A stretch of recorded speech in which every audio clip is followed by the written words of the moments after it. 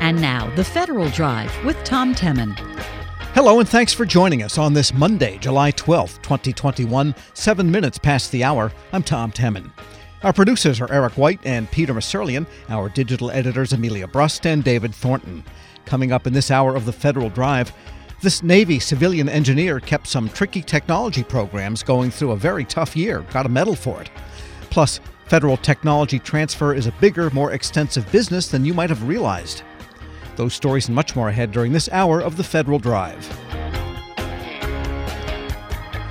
But first, after the pandemic, the Defense Department is asking Congress for a major shift in funds. The Pentagon says it needs to pay service members, keep readiness, and fund training.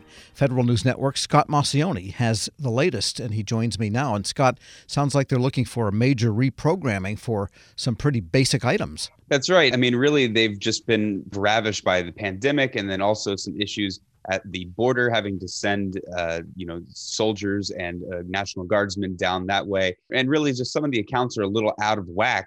What they're asking for is $4.3 billion of previously appropriated funds for accounts to pay for emergency COVID requirements, to pay for the readiness that we talked about, to pay for pay needs, for health services, and then for a couple of New START programs and things like that as well. So there is some research and development stuck in there, and a few other things that usually aren't in reprogramming situations. But moving money into salaries, that shows a very serious distortion that happened because of the pandemic then. That's right. And we're not talking about a small amount of salaries. We're talking about like 500 work years of hours. These are really, a lot of time that people spent down either at the border or in COVID response. And one of the other things that we're seeing is that the Defense Department is putting a lot of money within the Air Force. About half of this money would go to the Air Force. Nearly $1 billion of the funds proposed to go to the Air Force would just purely go to operations and maintenance.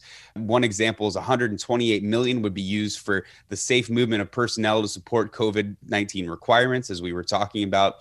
Those funds would accommodate social distancing, pay for increased cleaning and facilities, just all the new expenses that go along in this new COVID world. Another example is $200 million would go toward personnel costs for childcare, youth programs, and other morale, welfare, and recreation activities through 2021. And the reason for that is actually pretty interesting. They saw that they had to avoid reduction of hours to 19,000 employees throughout DoD because a lot of these programs are ones that sort of pay for their own. It might be a pool where people pay for a membership, or, a bowling alley where people go and pay to go and bowl at this bowling alley.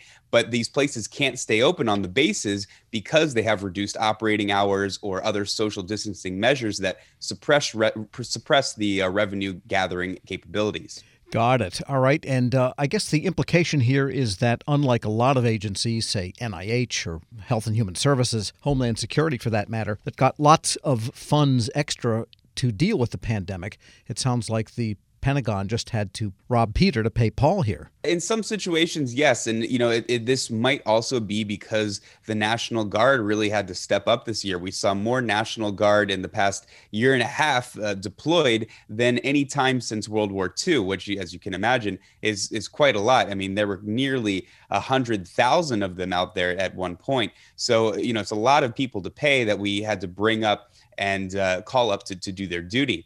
One other thing that I wanted to point out is these reprogramming requests are not rare. It's very often that the Defense Department will move around funds and ask the Congress to do this, or not even ask Congress. Sometimes they have authority up to a certain amount depending on which account they're moving around into. But the thing about this is that it's $4.3 billion, and they really need Congress's help for this. Congress doesn't like to do this because they appropriate funds for specific reasons, and they have constitutionally the power of the purse, which is why they don't like to hear that the money that they were originally putting somewhere went to something else or maybe going to something else. We're speaking with Federal News Network's Scott Maucione, and your story and what you just stated rattles off quite a number of things that they are looking to do. What stands out the most to you, having watched this for year after year? Yeah, well, I mean, I think, first of all, the number of this, as I pointed out, it's a very large number. Billions, the largest yep. I've actually seen in covering the Defense Department in almost 9 years. We have seen a couple billion here and there, but 4.3 is pretty large. The other thing is that these movements are needed to keep the military running at its regular pace. One example, the Army's asking for $147 million to restore funding used for the DoD Southwest Border Support Mission. And what they say is without restored funding, there will be direct impacts to home station, decisive action training, and operational requirements. The restored funding will ensure training for Army formations to achieve a sustainable readiness level, and that really it cannot be delayed to 2022. Another thing is the Navy had to take $117 million to pay for mobilizing its reserve surge maintenance reservists to augment lost days at 4 public shipyards so that they could keep the ship maintenance on schedule during the pandemic. So these are clearly very important issues. One other, this is a very large one, $650 million for the Defense Health Program for ongoing COVID response. That includes personal protective equipment, vaccine distribution, and medical supplies. So these are not small things at all. One other thing that stood out, they're asking for $20 million that'll renovate the White House Situation Room. That's something that hasn't been renovated since 2006. What it'll do is update the security and technology in there, maybe get some of the Bush era technology out and some of the more interesting VR kind of stuff in there. Because $20 million can buy a really nice new table and some horsehair wallpaper or something. But you're talking, the technology that makes it safe, I guess, is more than the carpeting and the furniture. All right. And how will this go over on Capitol Hill, do you think? I think one of the things to really look at for this is what they're decreasing the money from, because reprogramming doesn't mean they're asking for new money. What they're doing is they're taking money from old areas and bringing it into into the areas that they need it. What they've done is they've really sprinkled these cuts and savings throughout different services in the Pentagon. For example, the Army's taking $22 million from its holistic health and fitness program, for example. Other funds are being taken out due to production delays with contractors on certain programs. Others are ammunition excesses that they thought that they would use and haven't used, delays and permanent changes of station. The Army's offering up $1 billion of funds for this, so they're going to be taking quite a hit from it. One of the things that they're doing is cancellations in aircraft procurement and things like the Virginia-class submarine acoustic superiority program. Acoustic superiority of submarines, though, sounds important.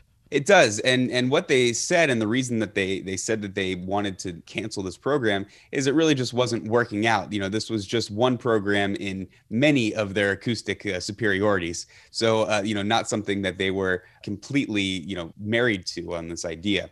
The Air Force is offering up about $2 billion to move. Those funds are coming from minor construction deferrals, changes in aircraft procurement, and changes in strategy for buying spare parts and things like that. So it's really a lot of moving around. The question is how much Congress is really going to buy this. The Defense Department is selling it like they don't need these contracts, like they don't need these certain things, and like they saved money. But if you really look into the books, things can easily be fudged when you're looking at $4.3 billion. And the reasoning behind it, when you say readiness, sometimes that can get really kind of misconstrued, like, oh, our military is not going to work unless this happens. So people get charged up about it. We're really going to have to see how Congress reacts to this, and we're really going to have to listen to the Armed Services Committees, especially. These are the experts in the field who will be making a lot of decisions, and people will be turning to them for their expertise. And finally, as they reprogram all this money, or hope to, does that slip in any new programs, any new starts? Right. Actually, every service is asking for something new. Now, these are things that were built into the base budget, but they just never got a chance to start them because they just never got around to it with the amount of money that they had. One example is the Army wants to move about $66.5 million to fulfill a Defense Secretary directed program to centralize R&D efforts on countering small drone threats. The Navy wants to pay for support costs that have increased for a conversion of a nuclear submarine into a training ship. And then the Space Force is asking for $5 million for some satellites for 2024. Then the Air Force is asking for $35 million in microelectronic supplies, which they're trying to deal with a lot of supply chain issues there. All right, a lot of sharpened pencils then going on right now in the Pentagon. Certainly. Federal News Network, Scott Maucione, thanks so much. Thank you. Check out all the details in his story at federalnewsnetwork.com. Still to come, federal technology transfer is a bigger, more expensive business than you might have realized. This is the Federal Drive with Tom Temin here on Federal News Radio, part of the Federal News Network. This episode is brought to you by Zelle. Whenever you're sending money through an app or online, it's important to do it safely. Here are a few helpful tips. First, always make sure you know and trust the person you are sending money to. Second, confirm you have entered their contact details correctly. And finally, if you don't trust the person or your recipient is rushing you to send money right away, think twice before sending money through an app or online. Grab a 30-day free trial of Live by Live Plus, and you'll get unlimited skips, commercial-free music, and all of the podcasts and live streaming events you can handle. Visit livexlive.com/podcast1 to learn more and start your free trial.